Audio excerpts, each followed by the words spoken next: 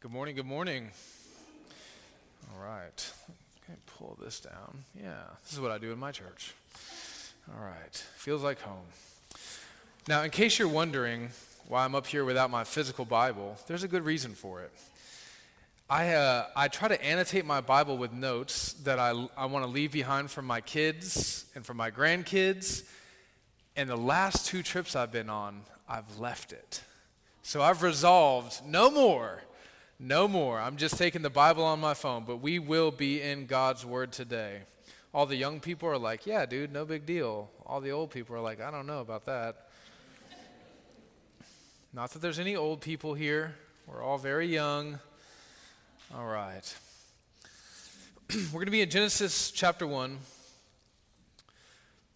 I hope that you've taken some time to read ahead this week in the text and get a feel for all of Genesis 1. We're going to start a little bit later in Genesis 1 with our reading this morning. We're going to start in verse 26. Genesis chapter 1, verse 26. And then God said, "Let us make man in our image, after our likeness, and let them have dominion over the fish of the sea, and over the birds of the heavens, and over the livestock, and over all the earth, and over every creeping thing that creeps on the earth." So God created man in his own image. In the image of God he created him, male and female he created them. And God blessed them. And God said to them, "Be fruitful and multiply, and fill the earth and subdue it, and have dominion over the fish of the sea, and over the birds of the heavens, and over every living thing that moves on the earth." And God said, "Behold, I have given you every plant yielding seed that is on the face of all the earth, and every tree with seed in its fruit. You shall have them for food. And to every beast of the earth, and to every bird of the heavens, and to everything that creeps on the earth, everything that has the breath of life, I have given every green plant for food." And it was so. And God saw everything that he had made, and behold, it was very good. And there was evening, and there was morning the 6th day. This is God's holy, inspired, inerrant, and infallible word. It is completely sufficient for all things pertaining to life and godliness. Amen? All right, let me pray. Father God, I am nothing. You are everything. Help me to get out of the way this morning so that your people can hear your word and have life in you. We pray this in the powerful name of Jesus Christ, our Savior. Amen. For the note takers here this morning, I have 5 points for you. 5 points. And I don't know how I did this. They all start with a D. Alliteration. I didn't go to seminary. I think that's where most pastors learned how to do that. I didn't learn that. But I still found my way. Here they are. I'll give them to you again if you don't take them all right now. The 5 points are deity, dominion, dignity, death, and destiny. So let's get started with point number 1, deity. If you lived in the ancient world, you would have more than likely lived under the rule of a king. And the king that you lived under the rule of would have more than likely thought of himself as a god. Now, these god kings of the ancient world, what they wanted to do was to project themselves out into their kingdoms. They wanted to manifest themselves everywhere in the kingdom at once. So how would they accomplish this? Well, they would create these things called idols. Remember, an idol is just a manifestation of one's image, right? So these kings, what they would do is they would image themselves all throughout the kingdom by placing these idols all throughout the land. And so these images, what they would do is they would serve to reinforce the dominion of the king. Pay your taxes, offer your sacrifices, and don't make me angry, right? The king is way, way far away where he lives, but you wake up every morning and you walk past his statue and you remember you are under his authority.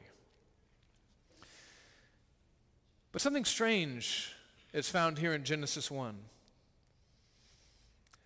As God begins to tell us the story of everything here in Genesis 1, he begins by presenting himself as a king. Now, you won't find the word king in there, but that's what's happening here in the text. Remember, in the ancient world, a king would speak and his will would come to pass. You know, the queen just died, and if you know anything about the British monarchy, you know that they're essentially, they don't really do anything. You know, they don't really have any power. But in the ancient world, it wasn't like that. The king would say, you know, conquer that land or build that pyramid or get me another wife, and everyone would have to listen. That's what you would do. You're the king. You speak things into existence. You bring your will to pass by the power of your word. Now, in Genesis 1, God, the high king of heaven, what does he do? He speaks. And when he speaks, his will comes to pass. God says, let there be light. And there's light. And you can read through Genesis 1, and you can go through, if you're the kind of person who likes to mark up your Bibles like me, you just go, and God said, and God said, and God said. Is this messing with you guys? And then it happened. There we go. Here we go. A little adjustment. There we go. But in creation, can you guys hear me? Okay. But in creation, we find that the God of the Bible is very different than the kings of the ancient world. He is not merely the ruler of some obscure kingdom of the Fertile Crescent. He's not merely the leader of some people group in some backwater locale. He's not even merely the king of the whole world. He's the king, the sovereign king of the entire universe. God speaks, and heaven and earth and all of the cosmos come into existence. And he does this by the sovereign power of his word. And so in Psalm 33, we read the psalmist reflecting on this creation. He says, by the word of the Lord, the heavens were made, and by the breath of his mouth, all their hosts. And if you've seen any of these pictures coming back from these telescopes lately, all the hosts, I mean, that's just like trillions and trillions of stars and suns, and God created all these. No science people come up to me afterwards and say, well, technically a star is a sun. I know, but you get the point. Psalm 33 continues, he gathers the waters of the sea as a heap. He puts the deeps in storehouses. Let all of the earth fear the Lord. Let all the inhabitants of the world stand in awe of him. For he spoke, and it came to be. He commanded, and it stood firm. Now, here's where things get interesting. Let's look back at our Bibles. Look back at verse 27. Let's look at this God who created all things. Verse 27, so God, the one who created the galaxies and the quasars and the ocean deeps and the mountain heights, so God created man in his own image. In the image of God, he created him. Male and female, he created them. When God tells us that we are created in his image, he's saying that I, the King of the universe, am projecting my divine image out into my kingdom through you. You human beings are like my idols. If you stop and think about it, it's really an incredible anomaly that in the ancient world where every deity had an image, right? Just think about the Egyptian gods, right? Every deity had an image. Yahweh, the God of the Israelites, the God of the Hebrew Bible, he doesn't have an image. Even in the tabernacle, you know, the traveling temple, the tent, and then later in the actual temple where God's presence is said to be with his people, where all of the other religions love to put the statues of the images of their God. In these places, there is no image of Yahweh. Well, there's the Ark of the Covenant, you say. Well, the Ark of the Covenant represents where he sits, but there's no picture of God. It's all representational. Why is there no image of Yahweh in this ancient world? There is. It's in you and me. We are the image of the invisible God. Now, we know that we shouldn't make idols of the Lord for all different kinds of reasons, right? God is spirit. We can't translate spirit into stone or wood. We also know that we can never capture all of who God is in an image, no matter how impressive or robust or three-dimensional, no matter how avant-garde and talented the artist that you know in Austin is. He could never capture the fullness of the essence of Yahweh in an image. And all of that's theologically true. Yes and amen. But another reason why we don't make images of God is because we don't have to. He already did that. He is the perfect artist, and the image that he has created in mankind is all that we need. To try to come along behind that and create another image just to say, God, the image that you made in humans is not sufficient to capture your glory. Now, Protestants, of whom we are the foremost, amen? Protestants, I didn't hear an amen. I'm worried. Amen? All right. Now, Protestants, we are said to be against images in worship. Well, no, not really. We love to behold the image of God in worship. That's why we're all here this morning.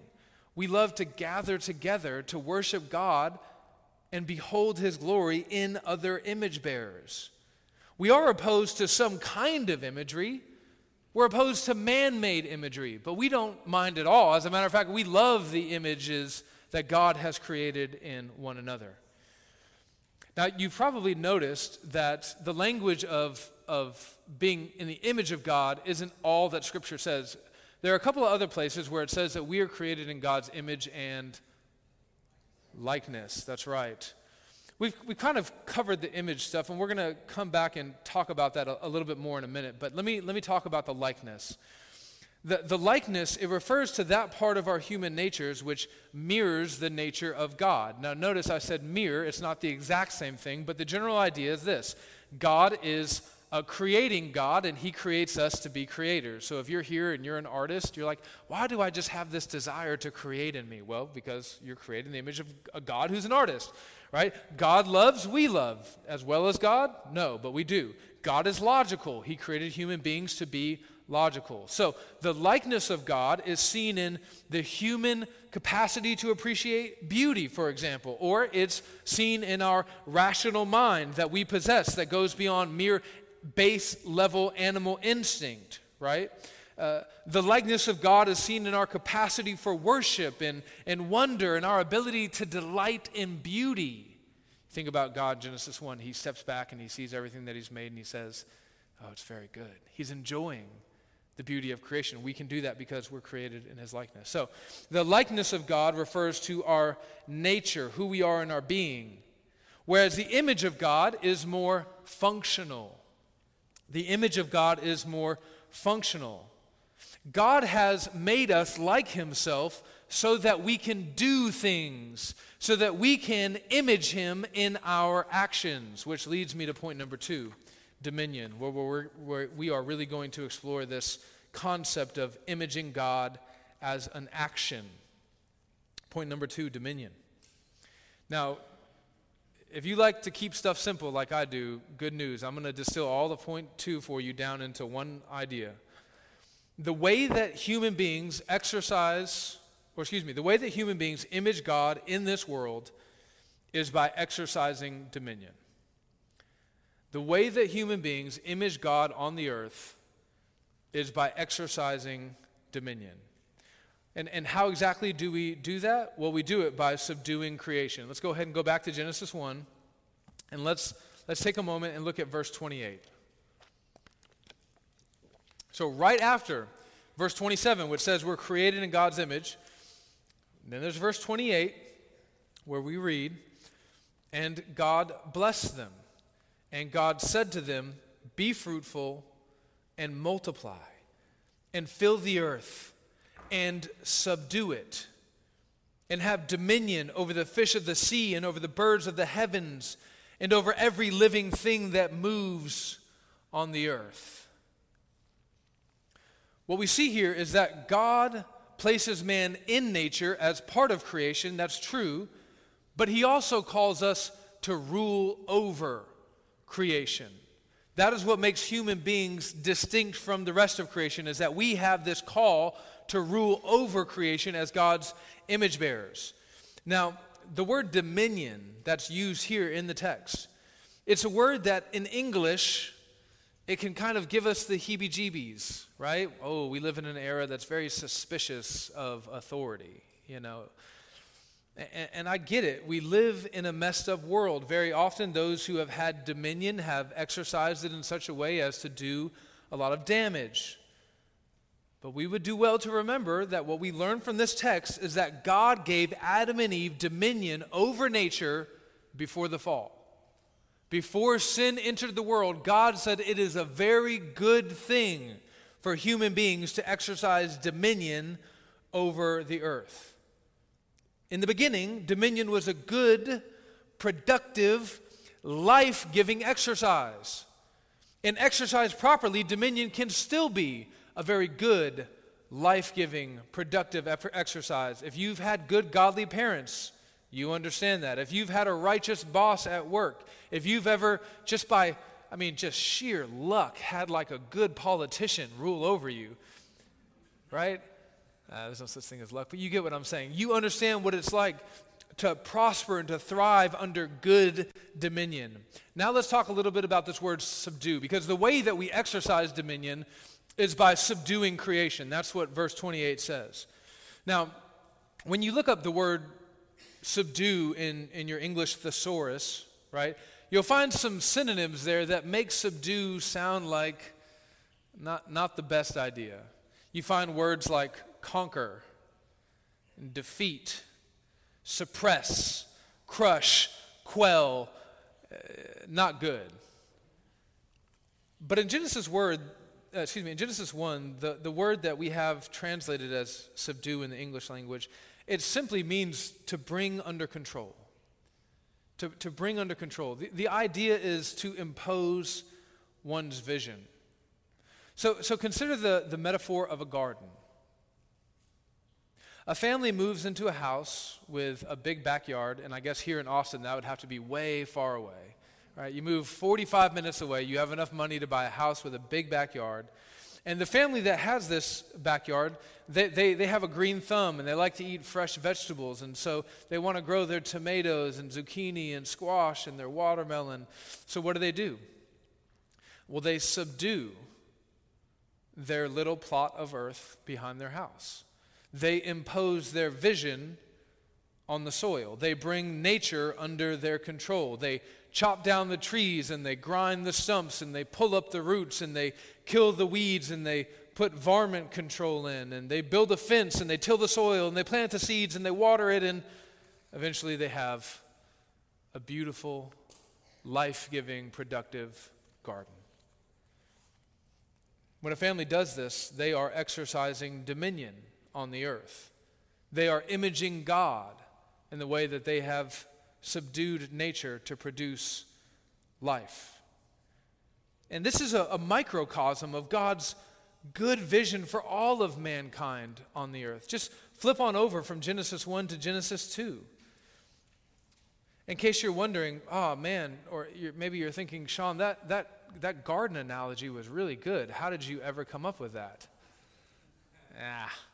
It's just right here in Genesis 2. Starting in verse 15. And the Lord God took the man and put him in the Garden of Eden to work it and to keep it. God could have unleashed Adam onto all the earth, but instead he gave him a little piece of creation, and not as little as your backyard, but little comparatively. And he said, this is going to be the place where you begin to image me by exercising dominion. And he says, this is a very good thing. Let me just pause and say that again. When human beings image God by exercising dominion and subduing the earth, it is a very good thing. Go back and look at chapter 1, verse 28. Chapter 1, verse 28. Right as God begins to give them this mandate to exercise dominion, it says, and God blessed them. This call to exercise dominion and subdue the earth is the fruit of the holy blessing of God. Now, obviously we can talk about how sin has affected this and in many ways ruined this, and we are going to talk about that.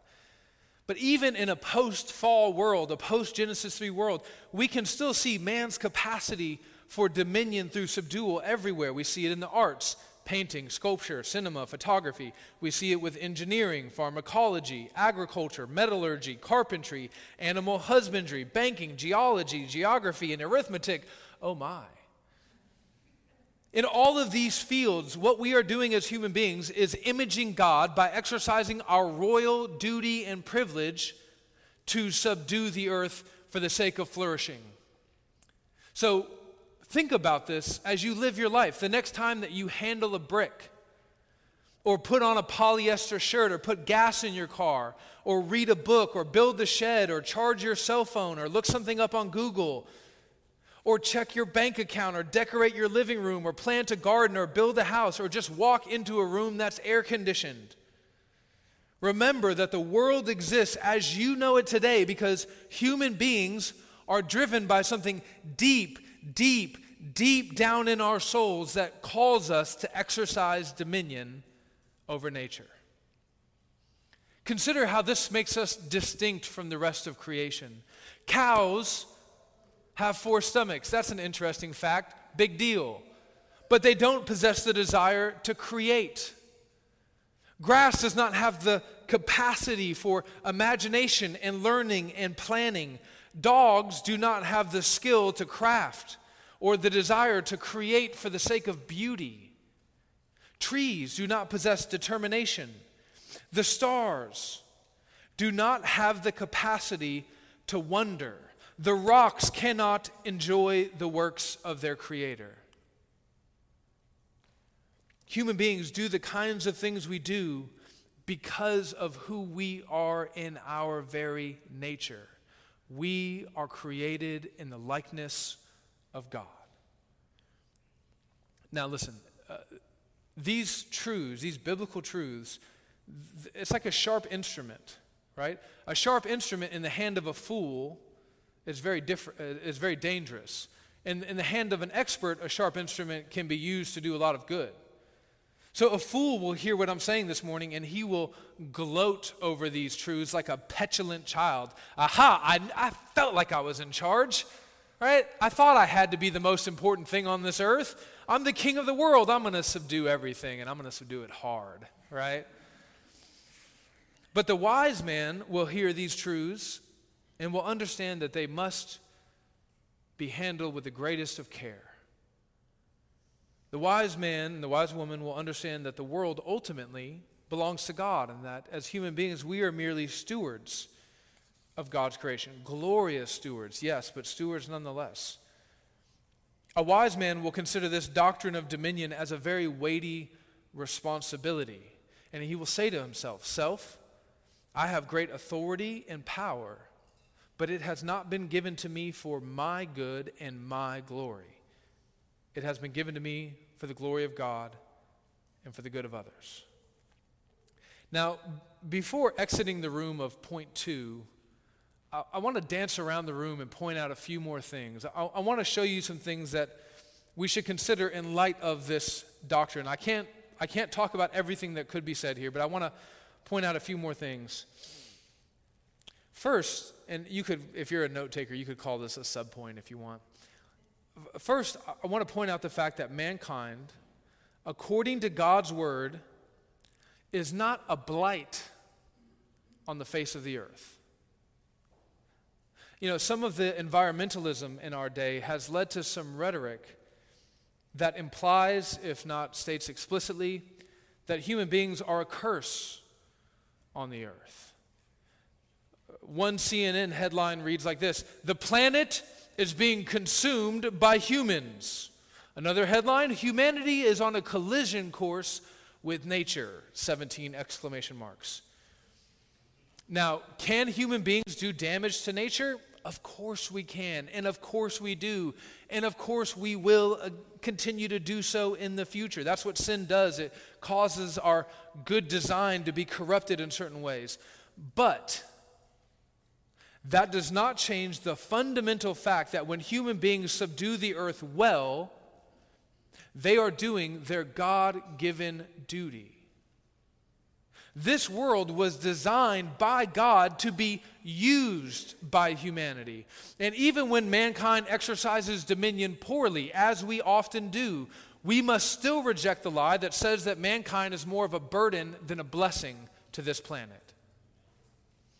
Now, let's get a little more practical and a little less theoretical. In a fallen world, there will always be trade-offs when it comes to our stewardship of creation. There are always going to be trade-offs. Don't let any utopian vision fool you that says we can get to the place where we can constantly consume energy and it will never hurt anyone or anything. That's a fairy tale. There will always be a mixed bag of flourishing on the one hand and then sinful exploitation on the other hand. There will always be gain and loss. And I'll just give you one example. Fossil fuels. Fossil fuels are, on the whole, a net positive for humanity. And it's not even close.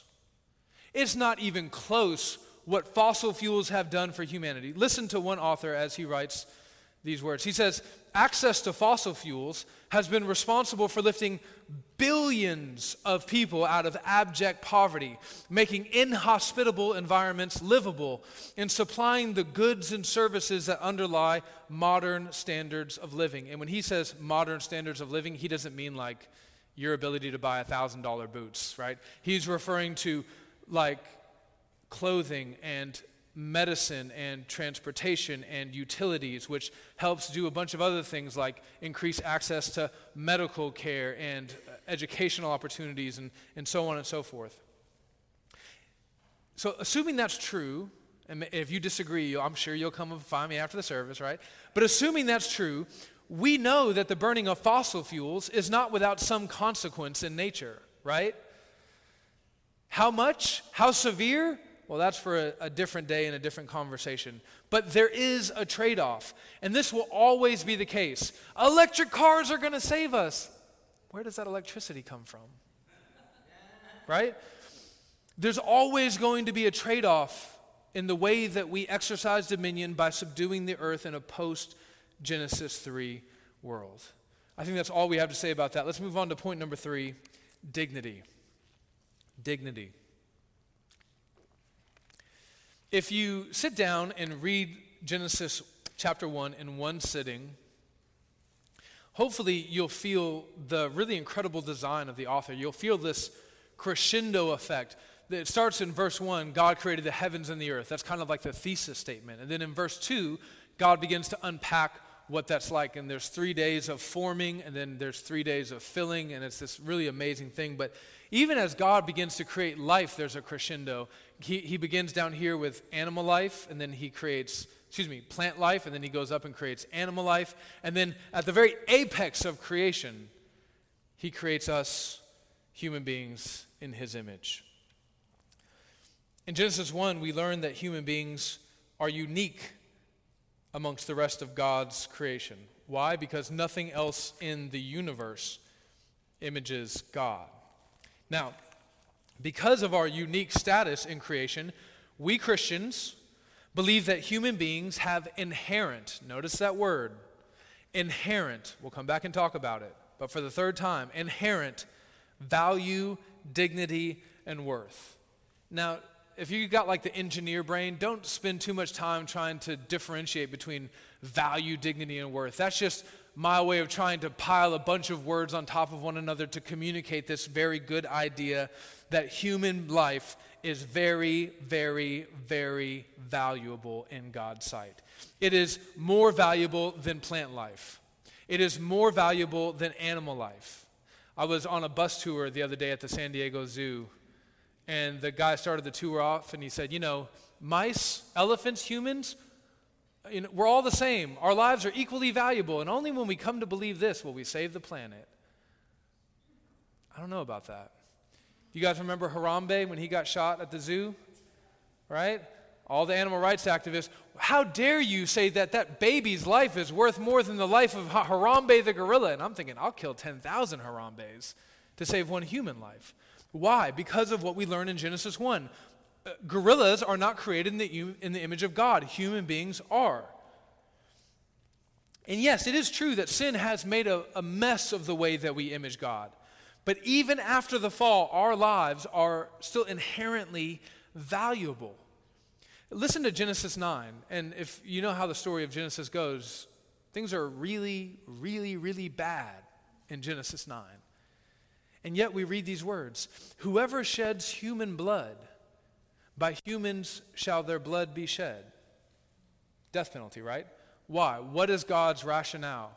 For, or in light of this, in the image of God has God made mankind. This was after the fall. Even after the fall, God says, because you image me, your life is supremely valuable. And now I'd like to just explore some of the implications of this truth. Here's the first one. Because our dignity is inherent in us in creation, right? Like nobody gives us that dignity. Like, you know, you're a poor person and you come before the king and he knights you and now you have the royal dignity of the king. No. Our dignity is given to us in the second we're born. As God's knitting us in the womb, we have that dignity. But because it is inherent in us, it cannot be removed by anything outside of us in creation. So, you know, the Nazis can come and they can claim that the Jews aren't fully human because of their bad eugenic science. And they can say, therefore, in light of the fact that they're not humans, their death is of no moral consequence and we're going to kill a whole bunch of them. But all of that bad eugenic science and all of that bad worldview stuff does not change the fact that every single human being, including every Jew that died in the Holocaust, is created in the image of God. Additionally, animal rights activists can claim that animals are just as valuable as human beings, but they are wrong. We swat mosquitoes. We put poison out for rats. We shoot cows and we grind them up and eat them for hamburgers. Amen. And none of this is morally dubious. Now, let me pause and be clear. We might have some dog moms in the room. I'm not saying that it's okay to abuse or to otherwise harm animals. Proverbs chapter 12, verse 10, whoever is righteous has regard for the life of his beast. Or even you consider Matthew 6. Jesus paints this picture of a God who is intimately involved in the lives of all of his creation, right? He begins by pointing to the plant life, make you think of Genesis 1, the grass and the lilies of the field, and oh, look how God cares for them and provides for them, even though they're going to be thrown in the fires, you know. And then look at the birds of the air, right? So now we have animal life. That's the second part of the crescendo. And he says, and doesn't God take care of them? And then he goes on to human life, even us, we of little faith. So it seems like God cares for grass and lilies and birds, and I bet he even cares for cats. I can't be certain. I'll find out one day. And all of this is true, and yet we must remember that God's good and general love and care for all of creation does not mean that all of creation is equally valuable in his eyes. Humans have unique value and worth. Now, the next thing I'd like for us to consider is the idea that no matter what has happened to you, or no matter what you have done, you have not had the image of God erased in you. I hope we understand that. I think about drug addicts. I was a drug addict before I got saved, and I think about these NA meetings that I went to for so long. And if you've been helped by NA, this is not like an all-out attack on it, but just consider one aspect of it. You go up at the beginning of every sharing time and you say, hi, my name is Sean. I'm an addict, right? And what are you doing there? You're kind of creating an identity for yourself. And that's the whole design of NA and AA, is that you have a disease and you can never get rid of it, and it's going to be with you for life, and this is your identity. And what I see is so many addicts who are being trained to think that this is who they are at their very core. This is what distinguishes and defines them. And very often when I talk to them, I just say, no, that's actually not even close. You have no idea. That's such an inglorious vision of who God created you to be. Even in your sin, You are still not defined by your addiction. Maybe you're sitting here this morning and you're a felon, and you've committed some kind of a crime that you were called inmate number whatever for so long that when you think about yourself, you can only think about yourself in those terms. Or maybe you committed a crime and you didn't get caught, but it lingers in your heart and your conscience, keeps you up at night, and you just, even though you've come to Christ and you trust in Him, you still just keep on defining yourself by that one sin. And I don't know what that is for you, but you know. Maybe you were abused by a boyfriend or a neighbor or an uncle, and you just cannot escape this idea that you are worthless because of what was done to you. Well, no, friend, even at your lowest point of degradation, you are more than what you have suffered. You are an image bearer of the Most High God. Maybe right now you're sitting and you're thinking that you're struggling with some kind of sin issue in your life, and that's completely consumed you. You can't even see who you are in Christ because you just can't stop struggling with this one sin issue. Friend, and especially if you're in Christ, your sin does not define you. When I think about many of my LGBT friends, one of the things that makes my heart sad for them is that their whole identity is wrapped up in their sexual preferences. And I just think, man, what a terribly low view of what it means to be a human being. That your sexual preferences now fill the entire frame of your identity and existence. And I've told many of them, you were not created to be defined by these impulses and urges, and they can be redeemed. Friends, the doctrine of what theologians call the Imago Dei, right? This doctrine of the image of God, it is one of the most practically important doctrines in all of Scripture. If the doctrine of the Imago Dei is true, then all sorts of other things must be false. If the doctrine of the image of God is good, then all kinds of other things must be bad. If the doctrine of the image of God is beautiful, then all kinds of other things must necessarily be ugly. Let's begin with the most obvious application. You think about murder. Murder is wrong. Why? Well, for all sorts of reasons. You don't have the right to take a life that you didn't create. We could just kind of go down the list. But think about it from this angle. Murder is a direct assault on the image of God. So it doesn't matter what kind of murder we're talking about, it's bad. Assisted suicide, what is that? That's medicalized murder. Suicide, what is that? That's self-murder. You think about, in my church I called this classic murder, and they made fun of me relentlessly for this, right? But just first degree, second degree, third degree murder, all bad. You're assaulting the image of God. Abortion, all bad. You're assaulting the image of God. You're doing it at a very early stage of development, but you are assaulting the image of God nonetheless. Think about what this means for racial superiority. If the doctrine of the image of God is true, then any kind of racial superiority must be off limits. In the first chapter of the great American novel, The Great Gatsby, one of the characters, Tom Buchanan, he asks this. He says, "Have you read The Rise of the Colored Empires by this man Goddard? Well, it's a fine book and everybody ought to read it. Yes, the idea is if we look out, the white race will be utterly submerged. It's all very scientific stuff. It's been proved. This fellow Goddard, he's worked out the whole thing. You see, it's up to us, we who are the dominant race, to watch out. Or those other races will have control of things.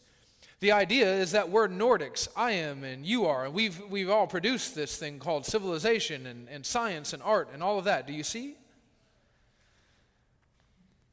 One of the things that I tell the members of our church is that the orthodoxy of science today may end up very well being the shame of science tomorrow. 100 years ago, the science was settled on the question of eugenics, racial superiority. Eugenics had proven that the white race was superior, and if you doubt it, here are some skull measurements that I can show you, that kind of thing. These days, anyone who says anything like that will be burned at the stake. But why? I mean, if the secular humanists are right, if we are really just conglomerations of dust on a bigger conglomeration of dust floating around in the black abyss of space, if we really are just descendants of an atom or of nothing exploding and turning into something, and then there was some kind of flotsam in a pool that was struck by lightning, and then that turned into a salamander, and then that turned into a gorilla, and then that turned into a hominid, and then here you are today.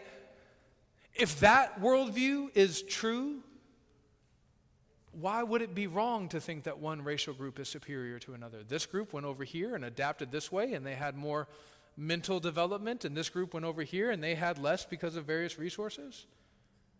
Whenever I find people who don't believe in God or who don't ascribe to the Christian worldview, who say, I could never believe that one race is superior to another, I go, really?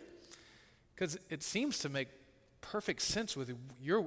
Now my worldview, outlandish, it's preposterous. God created Adam and Eve. We're all descended from the same parents. There is no kind of racial superiority. There's no room for that in the Christian worldview.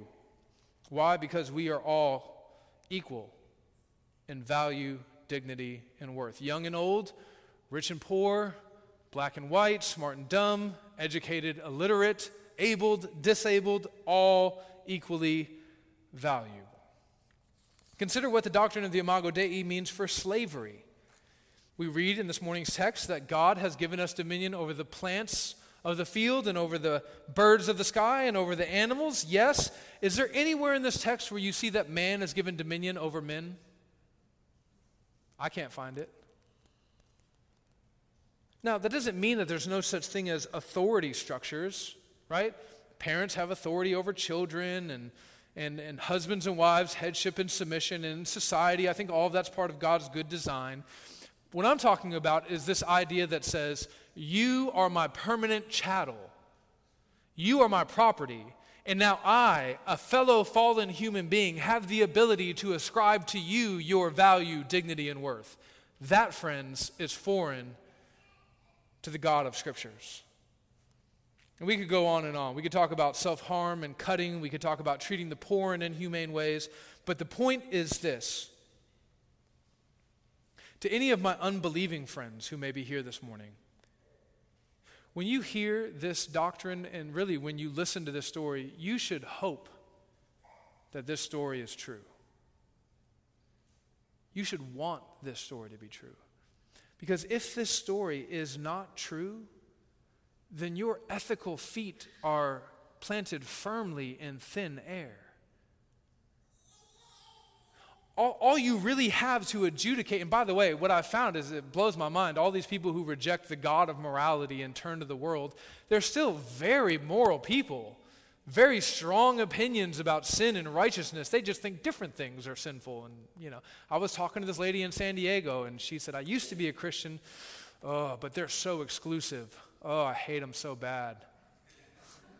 Oh, I just want to be inclusive. And I was like, wow, you seem pretty exclusive, right?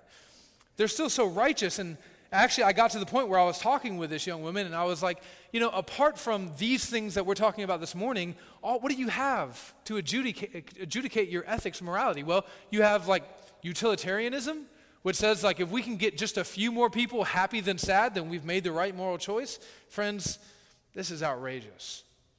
So if you're the kind of person who gets really riled up when you think about, all the injustices of the human condition and racism and the cop using excessive force and the atrocities of history, if those loom large in your mind, if you say, I thirst for justice and righteousness, if you don't know Christ, let me just stop and ask you, why do you think that is? Why do you care about these things? Could it be that you know deep, deep down that human beings are created in the image of God? It's funny, all throughout history, whenever you see some kind of significant pattern when it comes to atrocities, the underlying worldviews and philosophies that sort of back these atrocities, they all aim at doing the same thing, erasing the image of God. So you just take Hitler, for example, right? How can you possibly justify killing 6 million Jews? Well, you say that they're not fully human. They're not far along on the evolutionary journey. We are the Aryans, and there you go. And so you can kill them. Or you can move to Africa, right? Because remember, white people aren't the only ones who commit atrocities, right? You have the Hutus and the Tutsis, right? And how did the Hutus justify killing the Tutsis?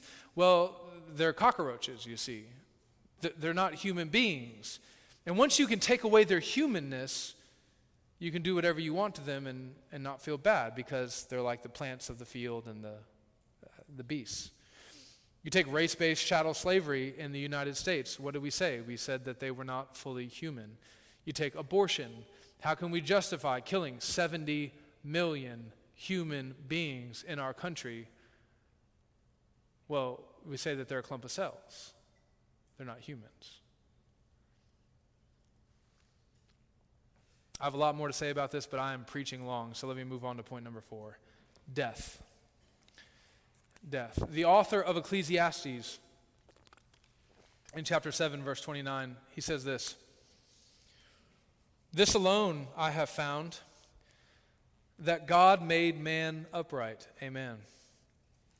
"But they have sought out many schemes." You see, we human beings, we are like God, but we are not God. There's a fundamental distinction between the Creator and His creation, even if that creation is created in His image. And yet what sin does is it comes along and it encourages us to blur the distinction, to blur the lines. Sin says, hey, listen, Adam, Eve, instead of representing God, you can be like God. Instead of imaging God, you can replace God. Instead of imaging God, you can try to recreate God into your own image. That's why I love reading like these Roman myths. I'm just reading about all these false gods, and I'm like, these are all just humans. You know? What do? They just created all these gods that are hungry and thirsty, and they have these sex drives, and they're malicious, and all these. They're just humans. That's what we do. We create God in our own image and likeness because of sin. And when we live like this, we turn the very good kingdom of earth upside down. We bring a curse upon creation. Instead of cultivating life, what do? We bring about death. Friends, I hope you take some time, maybe even this afternoon, to pause and to consider the fact that you were created to be kings and queens on the earth. God created you to be His representatives, His vice regents.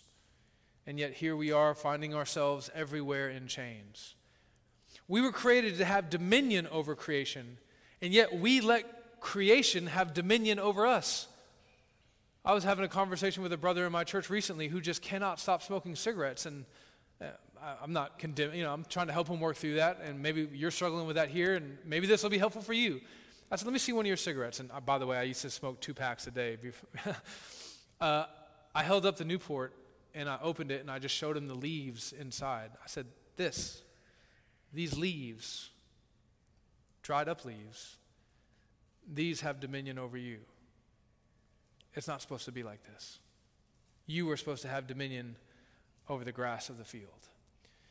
We were created to be fruitful and to multiply and to make babies to the glory of God. And now we have so many people under the age of 30 sitting alone in dark rooms watching people fornicate on their computers. We were created to live free and abundant lives. And now because of crime, we house human beings in cages like animals because of their antisocial behaviors. Sin has caused us to not only lose dominion over much of creation, but even dominion over ourselves. Our flesh wages war against us. And how often do we lose that battle? Think about what the book of James says in chapter 3, verse 7. James, speaking right out of Genesis 1, he says, all kinds of animals and birds and reptiles and sea creatures are being tamed and have been tamed by mankind. But no human being can tame the tongue. Human beings can cross oceans. We can fly to the moon, if you think we really did that. We can explore the deep. We can build towers as tall as the sky itself.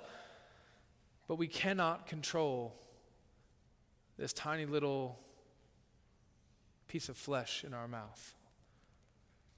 And if we were to stop the story right here, it would sound like mankind has become nothing more than mediocre rulers making a mess out of everything in God's good kingdom. But the story does not end here. Point number 5, destiny.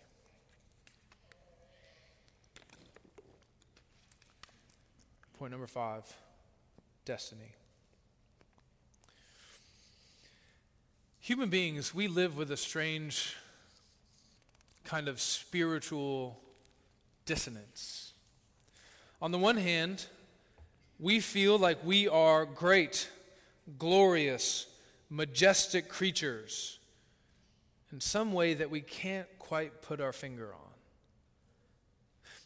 But we also simultaneously feel this deep and abiding sense that something is terribly wrong with us.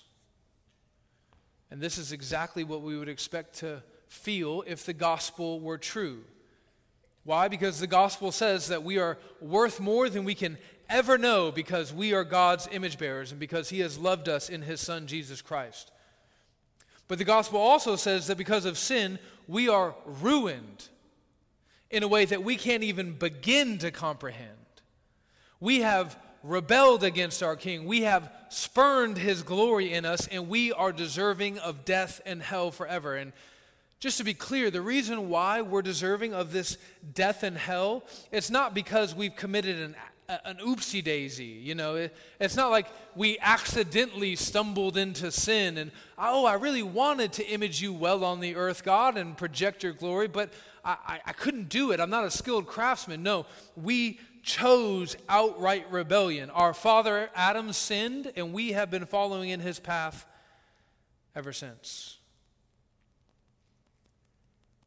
But then there's Jesus, right? You see, human beings, we were created to be these representatives of the high King of heaven, but we failed to do our job. And so what happens? The high King of heaven comes to earth himself. In Jesus, God, the second person of the Trinity, emptied himself by taking the form of a servant, by being born. Listen to this language. The Apostle Paul is just a man who is shot through with the Bible. You know, you try to count all the Old Testament allusions in his writings, and you can't do it because it's just in his bones. Jesus came being born in the likeness of men. And being found in human form, he humbled himself by becoming obedient to the point of death, even death on a cross. The New Testament teaches us that when Jesus came to earth, he came in the image of the invisible God. That language brings us all the way back to Genesis 1. And during his life on earth, Jesus did image God. He imaged God perfectly. He imaged God in every way that Adam failed to image God. He imaged God in every way that you fail to image God. He exercised dominion over all the earth and its inhabitants. He subdued everyone and everything, but listen, not with violence, not by force, but through sacrificial love. He did not exercise dominion for his own selfish gain, but rather for the good of others and for the glory of his Father. And now he's calling all men everywhere to repent of their sins, to stop trying to recreate God in your image, and to just accept the new image that he is offering you in his Son. Listen to the way Paul says this in 1 Corinthians 15. He says, just as we have been born in the image of the man of dust, Adam, we shall also bear the image of the man of heaven, Jesus. You know, the Bible describes the sanctification process as this very slow infusion, right? God is infusing us with his own image. Listen to the way that 2 Corinthians says this. Paul says, and we all with unveiled face, beholding the glory of the Lord, are being transformed into the same image. What image are we being transformed into? You, me, everyone in this room who belongs to Christ, the image of his Son. From one degree of glory to another. For this comes from the Lord who is the Spirit. So the Spirit that God has placed in you is slowly working his image in your life. And we're not even done yet. If you are in Christ by faith, this is your destiny. If you're wondering why, like the fifth D, was it just so he could have the 5 Ds, perfect alliteration? No, I'm using this word destiny because if you are in Christ, this is your destiny. Listen to Romans 8:29. For those whom he foreknew, he also predestined. That is, he planned your destiny in eternity's past. And what is your destiny? To be conformed to the image of his Son. You were already made in the image of God, but that image was ruined by sin. What are we going to do? Christ came as the perfect image of God, and now if you repent of your sins and trust in Christ, you are being recreated into his image. Not only so, but you are united with Christ. You are one with him. So even as you continue to sin in the sanctification process, when God looks at you, he doesn't see your broken image. He just sees the image of his Son. Now, if this is true, it should mean something for the way that we live our lives. It should mean something for the way that we parent. It should mean something for the way that we interact with our coworkers, the way that we worship God together on Sunday. You are once again a vice regent. You have once again become a king and a queen on the earth in Christ Jesus.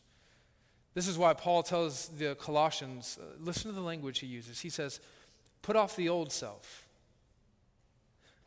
Put on the new self. Listen to this language.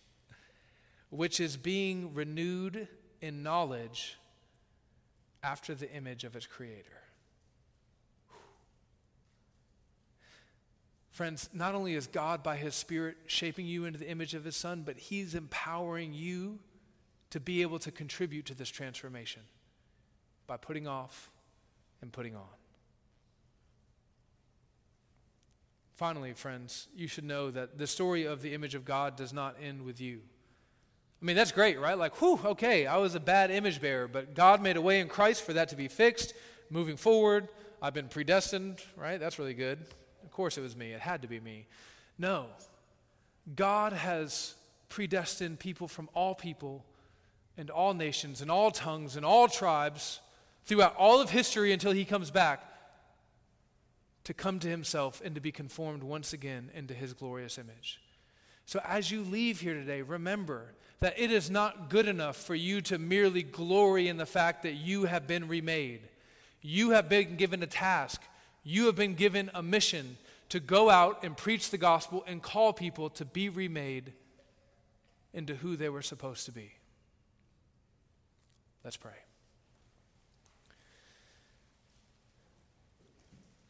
Father God, thank you for telling us exactly who we are. When we lay our heads down at night, we don't have to enter into existential dread trying to understand ourselves. We are who you said we are. We are who you have made us to be. We are united to your Son, Jesus Christ.